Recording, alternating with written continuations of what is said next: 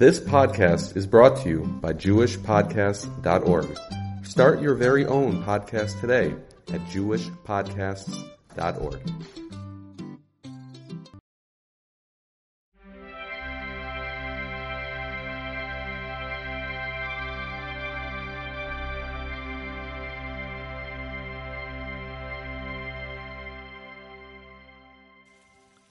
Welcome to the Nakuda Podcast, the last Nakuda Podcast of the year in preparation for Rosh Hashonah, which is Shabbos this year. So there is no Parsha from the Chumash. I would like to handle it from a certain angle, which I think is helpful as it applies to virtually every Yom Tov in the Jewish calendar. We're talking about a process more than an isolated event. It was usually, the Yom Tovim come in groups, and it's a continuum over a period of time, which goes through several changes, and it kind of builds up. Of course, everybody knows about, Pesach. We have all the preparations for Pesach, and then the Yom Tov itself, and then you have the whole period of Sfiras Omer, which then connects Pesach to Shavuos. So that's one unit of time. And now we have, of course, started already in the beginning of Elul. Sephardim start to say Slichas already at the beginning of Elul, and now we're in the middle of the week of Slichas preceding Rosh Hashonah. Then we have Yeseres Teshuvah, and then 4 days to prepare for Sikkos, and then we have the whole Sikkos, and then that leads to Shmini Atzeres Simchas Torah. So it's all one big flow from one point to the other, and it's important to understand what's going on during that period of time. So we have what's called the Yeseres Teshuvah, which is from Rosh Hashonah through Yom Kippur. There's a period of 10 days, and the first 2 days are Rosh Hashonah itself, and then we work our way up till Yom Kippur, and there's really a progression that goes on from Rosh Hashonah to Yom Kippur, which is can be explained, I think, quite significantly, quite profoundly, by the fact that there are 10 spheres, as most people know. According to the Kabbalah, the tradition has given us that information. There are 10 spheres, starting from Keser at the top, down to Malchus at the bottom. And what's interesting is that Rosh Hashonah, as everybody pretty much agrees, that we are working on the midah of Kabbalah's Ol Malchus Shemaim. The whole Yom Tov is based on this concept of Malchus, of the kingdom of heaven, accepting Hashem as king. That is manifested in many, many different aspects of the holiday. And we work our way up through the Yeseres Teshuvah until we get to Yom Kippur, which embodies the aspect of Keser, which is the very top midah. It was the very first of the middas, Keser. The last is Malchus. So we're going backwards, actually. We're going from bottom to top, as opposed to top to bottom. Starting with the lowest midah of Malchus and working our way up gradually each day towards the midah of Keser, which applies to Yom Kippur. So on the one hand, it can be understood quite easily through the idea of doing teshuvah, working on a particular midah each day of the Yom Tov. By the way, talk about it, mention it now, though we'll probably talk about it at greater depth later, next week after, I don't know. The concept of Sikkos being 7 days and then an 8th day, which is going in the opposite direction, going from Chesed down to Malchus. So that's going from top down, and working on those midas each day. So here we're going in the opposite direction, but we're doing teshuvah. The teshuvah is more a concept of redirecting, of evaluating, what we have to work on, and what we're supposed to be concentrating on and focusing on in order to correct what is not being done right with those middos. In the Sikkos, when we're going the opposite direction, it's more like taking on the positive aspects of embodying the aspects of those middos. And middos are encompass a lot of things. It's talking about general behavior, general attitudes, character traits, emotions. It's a very, very deep and many-faceted approach to Yiddishkeit in general, and it's talking about, it goes into the fabric of creation itself. So, I was just thinking that today we would quickly kind of summarize what this process is and where we're going from the standpoint of from the bottom up, because when you're looking at it from that angle, you're treating the continuation or the hemshech, the flow from one midah to the next in a different way than you would if you were going from the top down. Top down is more an idea of a thesis, antithesis, synthesis kind of concept, which happens a few times along the way. Whereas when you're going the opposite direction, it really doesn't work quite like that. So let's talk about it. Hopefully it'll be of some benefit as to how we spend this whole this whole period from Rosh Hashonah Yom Kippur and seeing the whole thing in perspective. Okay, so the concept of Malchus itself is Kabbalah's Omel Shemayim is when we're treating it as the first stop and as we're starting from there. It's kind of a sight unseen kind of thing. It's kind of like that when the Yidden went to Har Sinai, they didn't know much about the Torah they were about to accept, but they just accepted upon themselves as a commitment and as just a desire to be connected to Hashem. And they weren't evaluating the content specifically, is this something we really want to do or we don't want to do? It was just an idea that this is an opportunity to get involved in having a direct relationship with Hashem, and this is something we want. So the same kind of idea in terms of Omel Shemayim is the concept of a general commitment. Omel Shemayim means that we recognize that Hashem is king. He is the master. He created the world, which this holiday also commemorates as the creation of the world itself. So therefore, he is the one that's calling the shots. He is the one who has the vision for how he wants the world to be.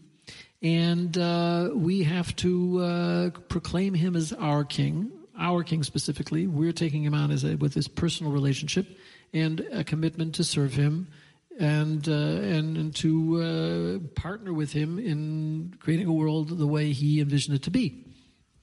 Which, of course, the information about that we get through the Torah. But that's not, what we're dealing with in this particular Yom Tov. So, in that sense, it's the concept of Omel Shemayim is we're not taking things on little by little, step by step, one at a time, thinking about, this thing I want to do and this thing I don't want to do.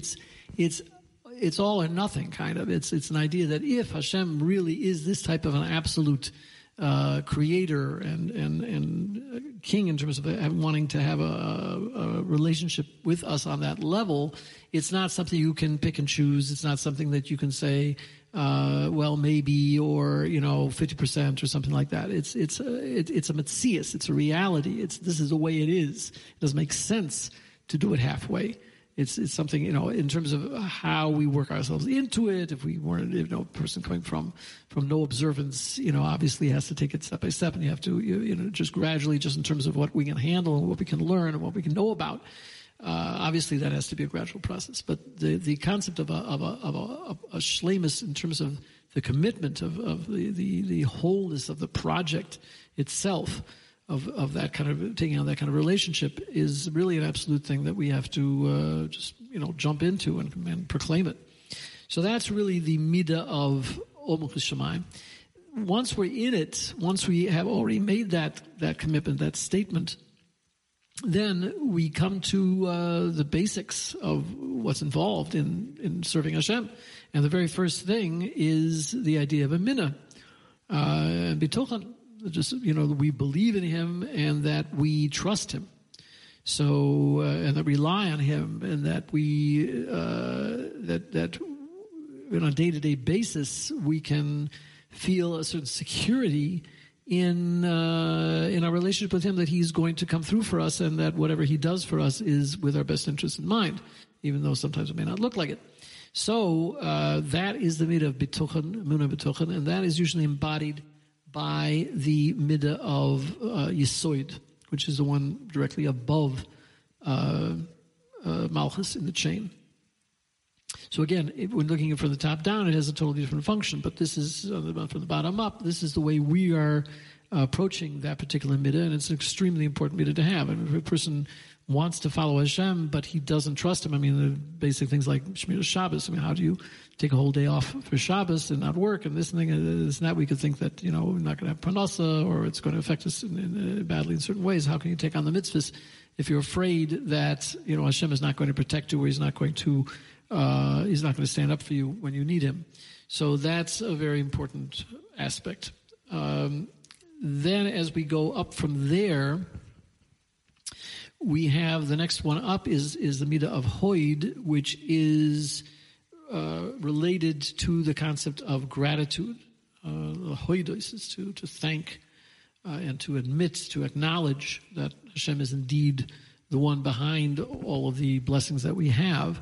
So there we have to acknowledge, the tovos that he's done for us, everything that all the benefits that we receive from him on a daily basis, and really appreciating that and experiencing that as something directly from him, as something that he wants to give us. So therefore we give him our praise. We acknowledge that, and we learn that to take that as this idea that we don't take credit ourselves for the blessings that we have. Rather, we ascribe that to him as having a direct involvement in our lives.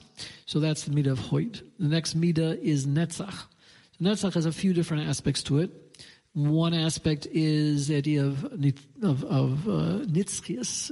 It's a eternity. It's a constant. It's something that never ends.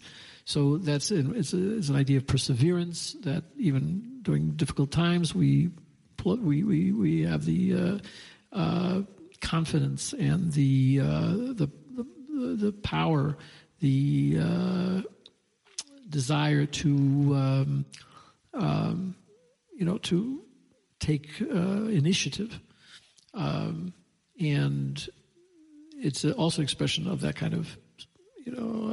It's a direct result of bituchen, of having confidence that Hashem is behind us, that we can, do things in a constant manner and not, derech mikra, as they say, sometimes yes, sometimes no, in a kind of a inconsistent or not constant. What a word for it. Type of way that this is a consistency and a perseverance and a stick-to-itiveness and all that kind of thing, and that leads to the concept of vanquishing the enemy. It's almost also incorporates an idea of a certain amount of competitiveness. Is that we're trying to be the best. We want to do as well as we possibly can. The kind of soifrim idea that we're comparing ourselves to others in the sense that we feel that that they can inspire us to be better, that kind of thing. So that's this idea of nitzuchen and nitzchias, that we're going towards something that has a real power to persevere and to eventually win out. From there we go to the midah of tiferes, which is a very big midah. It was just as the midah of Malchus is considered to be feminine in terms of receiving all of the benefits, all of the blessings that Hashem gives us, and giving birth to, it's a feminist idea of giving birth to new entities. and also the idea of managing the household, that kind of thing. That's all embodied by the feminine. The masculine is this idea of being mashpia, of giving in the idea of giving of the beneficence, being proactive and wanting to benefit others. Being mashpia in general is the idea of being active and